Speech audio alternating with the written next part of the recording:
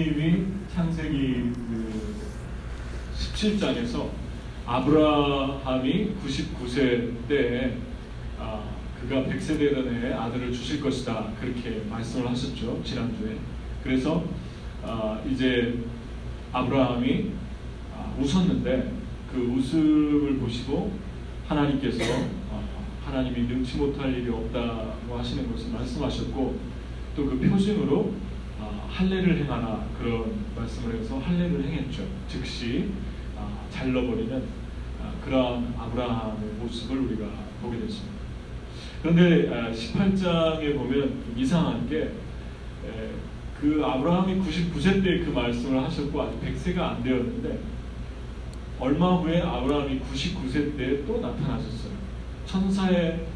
천사라고도 하는데 하나님이라고도 하죠. 세 분이 나타났습니다. 그러니까 성령, 성자, 성부, 삼위일체 하나님이 오셨다라고도 볼 수 있습니다. 근데 하나님이 왜 오셨을까? 오셔가지고 9절, 10절을 보면 오신 목적이 드러나는데 한번 읽어볼까요? 지금 방금 읽었지만 시작! 그들이 아브라함에게 이르되 내 아내 사라가 어디 있느냐? 대답하되 장막에 있나이다. 그가 이르시되 내년 이맘때 내가 반드시 내게로 돌아오리니 내 아내 사라에게 아들이 있으리라 하시니 사라가 그 장막 문에 들었더라. 그러니까 아브라함에게 얘기를 했으면 아브라함이 가장이니까 사라가 아기를 가질 것이다 라는 말씀을 부인에게 했겠죠.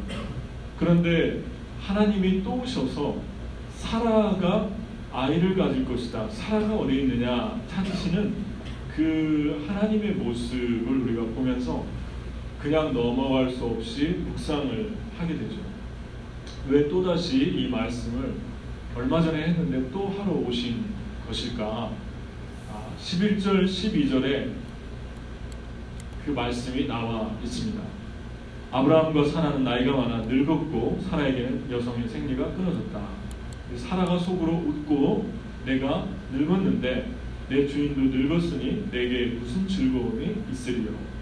그래서 사라가 그 말씀을 아브라함에게 받았을 때, 아브라함이 하나님에게 받은 말씀인데 그 하나님에게 받은 말씀을 전해주었을 때 사라가 믿지 않았다는 것이 증거가 11절, 12절에 나와 있죠. 그러니까 사라는 믿을 수가 없었던 거죠. 근데 지금 이 하나님께서 사람의 몸을 입고 세 사람의 모습으로 왔잖아요. 세 분의 모습으로. 그러니까 지금 아브라함은 이들에게 주님이라는 명칭도 쓰고 엎드리고 땅에 절을 하고 또 음식을 꺼내오고 송아지를 잡고 우유를 가져오고 뭐 그랬던 모든 것들이 하나님인 것을 알고 그런 게 아니라 그 당시에 풍습이었어요. 그래서 베두인들은 그 장막에 앉아 있다가 사람들이 지나가면은 그들에게 먹을 것을 주고 또 쉬게 하고, 그러한 것들을 아주 소중하게 생각을 했습니다. 그리고 여기서 주여 그랬다는 것은 존칭이지 그들이 하나님인 걸 알고 그런 게 아닙니다. 그래서 아브라함은 이제 이분들하고 같이 있으면서 점점 좀 이상한 거죠. 어떻게 사라 이름을 알까? 그리고 어떻게 사라에게 자녀를 주겠다고 말씀을 하시나? 그런 모습을 우리가 보게 되는데 이 사람들이 뭐라고 얘기를 하냐면, 여호와께서 아브라함에게 이르시되 사라가 왜 웃으며 이르기를 내가 늙었거늘 어떻게 아들을 낳으리요 하느냐? 여호와께서 능하지 못한 일이 있겠느냐? 기한이 이를 때 내가 내게로 돌아오리니 사라에게 아들이 있으리라. 사라가 두려워서 부인하여 이르되 내가 웃지 아니하였나이다. 이르되 아니라 내가 웃었느냐? 그러니까 사라가 지금 속으로 생각할 때 내가 늙었는데 어떻게 아들을 가질까? 내 남편도 늙었는데 어떻게 아들을 가질까? 여성으로서 할 수 있는 생리적인 것도 다 끊어졌는데 어떻게 내가 아이를 가질 수 있을까? 그런 생각을 그냥 속으로 했죠. 속으로 하고 웃었는데 그것들을 이 나그네들이 정확하게 얘기를 하죠. 근데 사라가 웃지 않았습니다. 아마 그 텐트가 가운데 얇은 천 하나 그 당시에 사이에 두고 있었기 때문에 다 들릴 수 있었던 것 같아요. 저쪽 방이 있었다고 하더라고요. 그러니까 사라의 사라가 천사들이 하는 말을, 나그네들이 하는 말을 듣고 내가 안 웃었다 거짓말을 했죠. 근데 하나님이 웃었다 그렇게 말씀을 하시는 것을 보게 됩니다. 그러니까 여러분, 사라가 믿음이 약해졌고 열정도 희미해졌고 하나님의 음성을 들었지만, 아브라함을 통해서 하나님의 음성을 들었지만 그 여인의 믿음과 소망은 지금 바닥으로 떨어져 있는 것을 우리가 보게 됩니다. 마치 그 초가 녹아서, 촛농이 녹아서 심지만 이제 앙상하게 드러나고 곧 꺼지기 직전에 꺼져가는 촛불이었어요. 그런데 이러한 상황에서 주님이 오셨는데, 이 말씀을 보면 주님이 오신 목적은 분명히 아브라함에게 얘기했는데 아브라함이 아니라 사라였다는 것을 보게 됩니다. 그러니까 아브라함은 지금 다시 살아나고 있는데 사라는 지금 죽어가고 있는 거죠. 영원히 소망이 없어지는 거죠. 그리고 믿음도 없어지는 거죠. 하나님의 약속도 희미해진 거죠. 그것 때문에 오셨습니다. 근데 언제 오셨는가를 보면 참 은혜스럽죠. 1절을 보면 같이 한번 읽겠습니다. 시작. 여호와께서 마므레 산수리 나무들이 있는 곳에서 아브라함에게 나타나시니라. 날이 뜨거울 때 그가 장막문에 앉았다가, 사람들이 다니지 않는 시간에 오셨습니다. 낮에 아주 뜨거울 때 그때 오셨습니다. 그러니까 이 시간에는 도무지 사람들이 뜨거워서 다닐 수가 없었던 그런 시간들이죠. 근데 그러한 시간들에 이제 천사가 왔다는 것은 하나님의 열정을 우리가 만나게 되죠. 하나님의 열심. 그러니까 하나님께서 가장 뜨거운 시간에, 좀 서늘한 시간에 오시면 되는데 가장 뜨거운 그 시간, 날이 뜨거울 때 1절, 이 말씀을 읽다가 마음이 아주 감동이 됐어요. 하나님이 날이 뜨거울 때 오셨다. 그러니까 뜨거운 시간에 지나가는 사람들에게 대접하려고 아브라함은 그 당시 풍습대로 장막문에서 지나가는 사람을 보고 있었던 거예요. 뭐 밥을 먹었는지 먹기 전인지는 모르겠습니다. 근데 아마 식사를 마치고 쉬었을 가능성이 크죠. 그 당시 사람들은 식사를 마치고 쉬었으니까 그들에서. 그러니까 하나님께서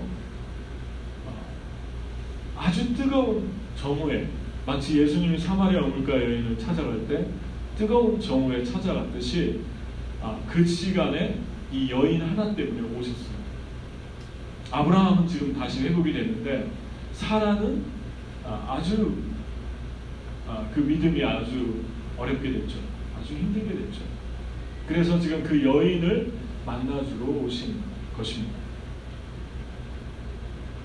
여러분, 근데 참 재미있는 거는 히브리서 저자가 11장 11절에 믿음으로 사라 자신도 나이가 많아 단산하였으나 잉태할 수 있는 힘을 얻었으니 이는 약속하신 일을 믿으신 줄 알았습니다. 그랬습니다. 그러니까 어떻게 사라가 믿음이 있었다고 이렇게 표현할 수 있을까? 분명히 창세기에서는 믿음이 바닥을 치고 있었는데 하나님이 지금 자녀를 100세에 준다고 하니까, 자기 남편 100세고 자기는 90세인데 준다고 하니까 웃었는데 그 웃음의 의미가 무엇입니까? 믿지 못하겠다는 거죠. 믿지 못한 그 여인을 믿음의 영장들을 쭉 기술하는 11장에 사라 자신도 나이가 많아 단산하였으나 잉태할 수 있는 힘을 얻었으니 이는 약속하신 일을 믿으신 줄을 알았습니다. 믿음으로 얻었다는 거예요. 아브라함도 그렇게 하나님이 약속을 하셨을 때 75세 때는 믿었겠죠. 그런데 86세가 되고 또 99세가 됐을 때는 못 믿는 거죠. 이스마엘이는 잘 살기 원합니다. 그럼 믿음이 없는 거죠. 그런데 아브라함을 묘사하기를 아브라함이 로마서에 아브라함 바랄 수 없는 중에 바라고 믿었으니 이는 내 후손이 이와 같으리라 하신 말씀대로 많은 민족의 조상이 되게 하려 하심이라.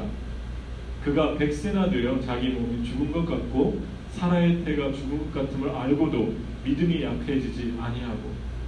정말입니까? 믿음이 없어 하나님의 약속을 의심하지 않고. 진짜 의심 안 했어요? 의심했죠. 그러니까 이스마엘을 낳죠. 믿음으로 견고하여져서 하나님께 영광을 돌리며 약속하신 것을 또한 능히 이루실 줄을 확신하였어요. 그러면 성경이 서로 배치되잖아요. 이게 무슨 말입니까? 결국 이들의 믿음을 끌어올린 것은 하나님이셨다는 것을 우리가 알게 됩니다. 다시 믿음을 갖게 된다는 것도 알게 됩니다. 여러분, 사라도 아브라함도 다시 믿음을 갖게 됐어요. 맞습니다. 이 히브리서나 로마서의 증언입니다. 그렇지만 그런 믿음을 다시 가질 수 있었던 것은 주님이 방문을 해주셨어요. 언제 방문해주셨죠? 뜨거운 태양볕이 내리쬐는 그 시간에 태양을 가르고 찾아오셨어요. 그게 하나님의 열심입니다. 그러니까 우리가 믿음도 우리의 의가 될 수 없다는 거죠. 믿음도 자랑할 수가 없다는 거예요. 나는 이렇게 믿음이 좋은데 당신 이렇게 믿음이 없습니까? 라고 쉽게 정죄하고 판단할 수 없는 이유가 바로 여기에 있습니다. 하나님의 은혜가 아니면 믿는 것 자체도 어려운 거죠. 하나님의 은혜를 주시기 때문에 우리가 믿음이 점프할 수 있는 거예요. 여러분이 믿음이 점프했던 시간들을 한번 보십시오. 바닥을 치고 있을 때, 정말 소망을 다 잃어버렸을 때 하나님이 다시 믿음을 주시잖아요. 어떤 사건을 통해서. 그 사건이 무엇입니까? 사람의 모습으로 왔잖아요. 그러니까 지금 아브라함에게는 이 세 사람이 하나님이 아니라 사람이에요. 그러니까 사람을 통해서, 환경을 통해서 우리의 믿음을 끌어올리셨어요. 그러니까 우리가 쉽게 믿음이 없고 절망스러워질 때도 포기하지 말아야 된다. 여러분들이 스스로를 보면서 나 지금 믿음이 바닥을 치고 있구나. 난 정말 믿음이 이렇게 헤매고 있구나. 소망은 다 사라지고 절망적이 됐구나. 그런 시간에도 하나님은 저와 여러분의 믿음을 다시 살릴 수 있기 때문에 쉽게 여러분들이 나는 이제 끝났다. 내 믿음은 끝났다. 그렇게 포기하지 않을 수 있는 것입니다. 또 하나는 그 믿음을 여러분들이 독수리처럼 올라가며 믿음을 갖고 정말 믿음으로 모든 사물을 보고 큰 믿음으로 여러분이 헌신하고 봉사할 때도 쉽게 우리가 누군가의 믿음 없음을 보면서 절망하지 말아야 된다는 것. 그것이 오늘 말씀에서 주는 메시지입니다. 한낮의 더위를 가르고 오신 하나님, 그 하나님을 여러분이 깊이 묵상해봤으면 좋겠습니다. 하나님의 열심은 어디에 있습니까? 한 사람이 믿음이 있어졌으면 좋겠다. 그냥 애기 주시고 안 믿어도 그냥 사라에게 애기 주시고 그냥 낳게 하고 뭐 그러시면 되잖아요. 그 구체하게 찾아오셔서 다시 또 아브라함에게 얘기하고 그냥 우리는 그냥 본론으로 빨리 넘어가시죠. 그런 성격이잖아요. 우리는 실용적이잖아요. 실용주의 세대에 살기 때문에. 특히 미국은 더하죠. 실용주의 세대죠. 그러니까 그냥 그런 얘기 하지 마시고 그냥 본론으로 빨리 애기 주어서 애기 낳고 그게 우리 소망입니다. 그런데 하나님이 그렇게 하시지 않는 것은 그렇게 해서 애기 주면 무슨 감동이 있고 그 속에서 어떤 하나님을 만나고 그냥 우연히 또 생겼구나 이러고 말 거 아닙니까? 그래서 하나님은 스토리를 써 가십니다. 하나님이 아주 열정적인 하나님인데 주기 전에 이삭을 애기 못 낳다 낳는 그것이 목적이 아니라 나다. 내가 줬다. 내가 너를 이와 같이 인도한다. 믿음을 가져라. 그리고 나와 교제하자. 그것을 가르쳐주기 위해서 계속해서 하나님이 우리에게 구체적으로 찾아오시는 것을 보게 됩니다. 근데 그 찾아온 모습이 사람으로 오셨다. 여러분의 믿음이 정말 힘들어지고 스스로에게 절망할 때가 있죠. 좌절할 때가 있죠. 내 믿음이 다시 또 원점으로 돌아가는 것 같고, 그리고 소망이 희미해질 때가 있죠. 그때 하나님이 여러분과 저에게 누군가 보내주시는 사람, 어떤 환경들을 잘 보면서 하나님을 깊이 묵상하는 것이 아주 중요합니다. 하나님이시구나. 하나님이 지금 어떤 이야기를 하는구나. 그러한 세심한 음성을 듣는 것이 믿음이고 여러분의 영혼이 살아나는 방법 중 하나입니다. 근데 우리는 그런 것들을 그냥 의미 없이 생각할 때가 많은 것 같아요. 그냥 평상시 일어나는 일들, 그냥 일어날 수 있는 일들, 그렇게 생각할 때가 많이 있는 것 같습니다. 여러분과 저의 믿음을 끌어올리시는 하나님의 열정, 그래서 믿음이 흔들릴 때도 포기하지 말아요. 그 말씀을 하고 있죠. 어젠가요? 제가 그 교토에서 온 그 선교사님이 만나자고 그래가지고 이제 식사 약속을 했는데, 어제가 무슨 날이죠? 폭풍이 온 날이죠. 그래서 그분이 하도 만나시자고 그래가지고 일본 형제 둘을 데려오고 이제 세 분이서 만나자고 그래가지고 너무 열정적으로 그러시니까 분명히 일기예보를 다 들은 상태인데 아니나 다를까 약속을 하고서 그래도 가보자고 차를 꺼냈는데 차가 헛바퀴를 돌아서 움직이지 않는 거예요. 그게 또 이륜 구동이라 차가, 그래가지고 계속 헛바퀴 돌아가지고 힘을 못 쓰더라고요. 그래서 이제 못 가겠다고 연락을 했는데 그분이 그래도 만났으면 좋겠다 이런 식으로 이제 또 연락이 왔어요.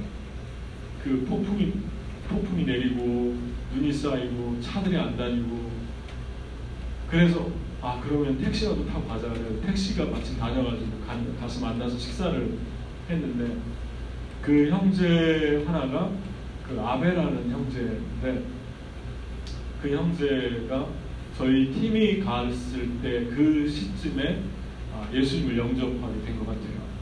그리고 그 형제와 사귀는 하올이라는 자매, 일본 자매가 저희가 갔을 때 그 저희 팀을 통해서 복음을 듣고 또 그 팀원 중에 한 명이 와서 계속 페이스북으로 또 계속 도와주고 그랬던 것 같아요. 그래서 예수님을 믿었는데 둘이 이제 결혼하려고 그런 사이라고.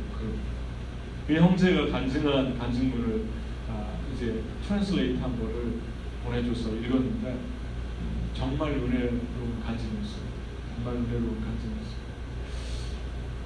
그 속에서 하나님이 이런 것을 듣게 하시려고, 보게 하시려고 이 폭풍을 뚫고 만나게 하신 거 아닌가, 그런 생각이 들었어요.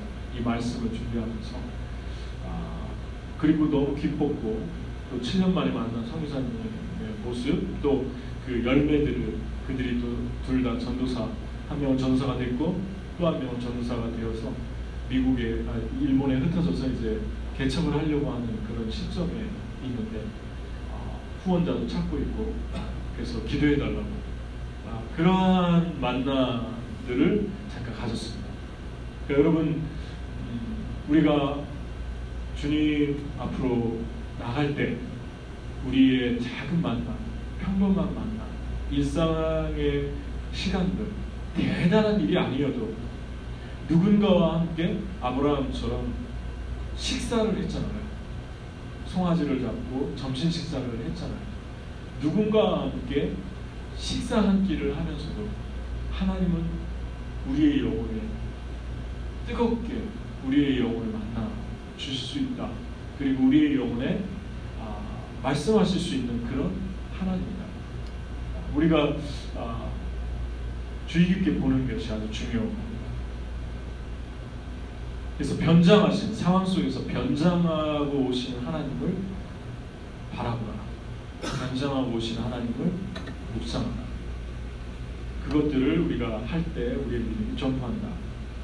근데 여기에 보면 한 가지 마지막으로 아브라함과 하와가 아주 대조적입니다. 아브라함은 이 세 명이 왔을 때 이 사람의 모습을 보면 아주 흥분했어요.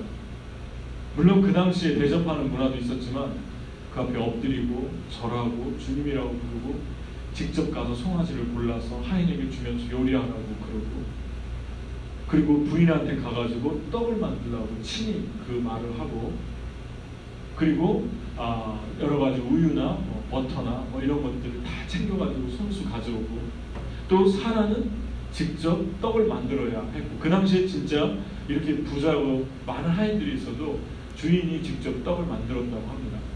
나그네가 지나갈 때. 이러한 모습을 보면 아브라함은 아주 지금 마음이 뜨겁습니다. 그리고 그 헌신과 봉사가 아주 진실합니다. 그죠? 그래서 히브리서 13장 2절에 보면 손님 대접하기를 잊지 말라. 이로써 부지 중에 천사들을 대접한 이들이 있었다. 이 말씀이 아브라함을 얘기하고 있거든요. 부지 중에, 모르는 중에 전혀 모르고 했는데 천사를 대접했다.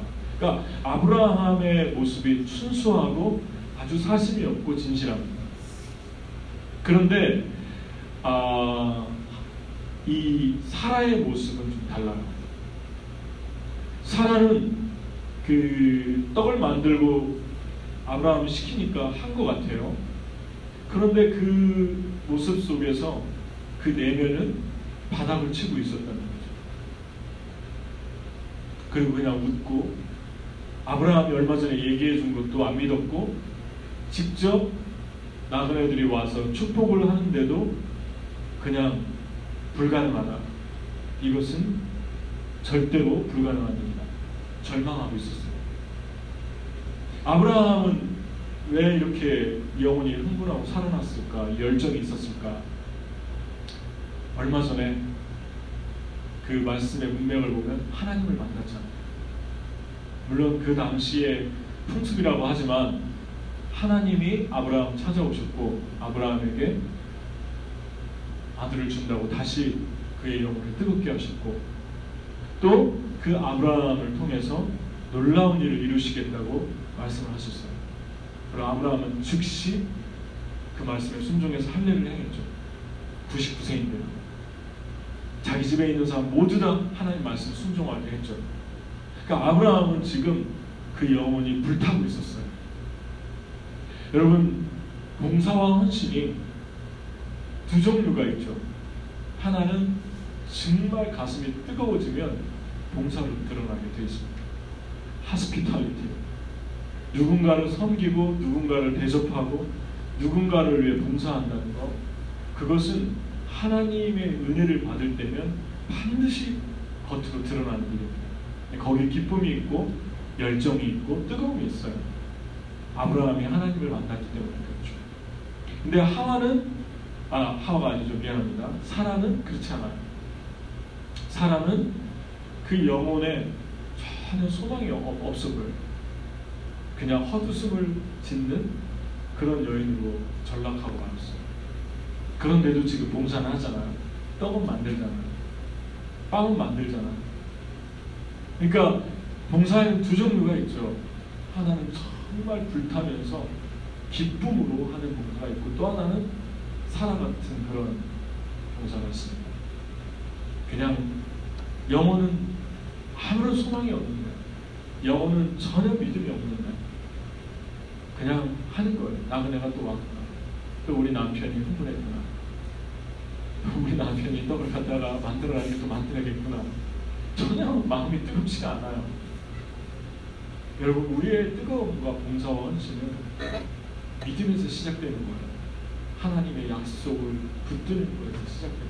그걸 놓치면 참 힘들어집니다. 저는 이렇게 헌신하는데도 기쁨이 없어요. 그렇다고 사람들이 미워하고 그러진 않은 것 같아요. 사라가 그냥 하는 거죠. 그냥 하는데 그 내면에는 아무런 지금 감각이 없어진 그 사라의 모습을 우리가 보게 됩니다.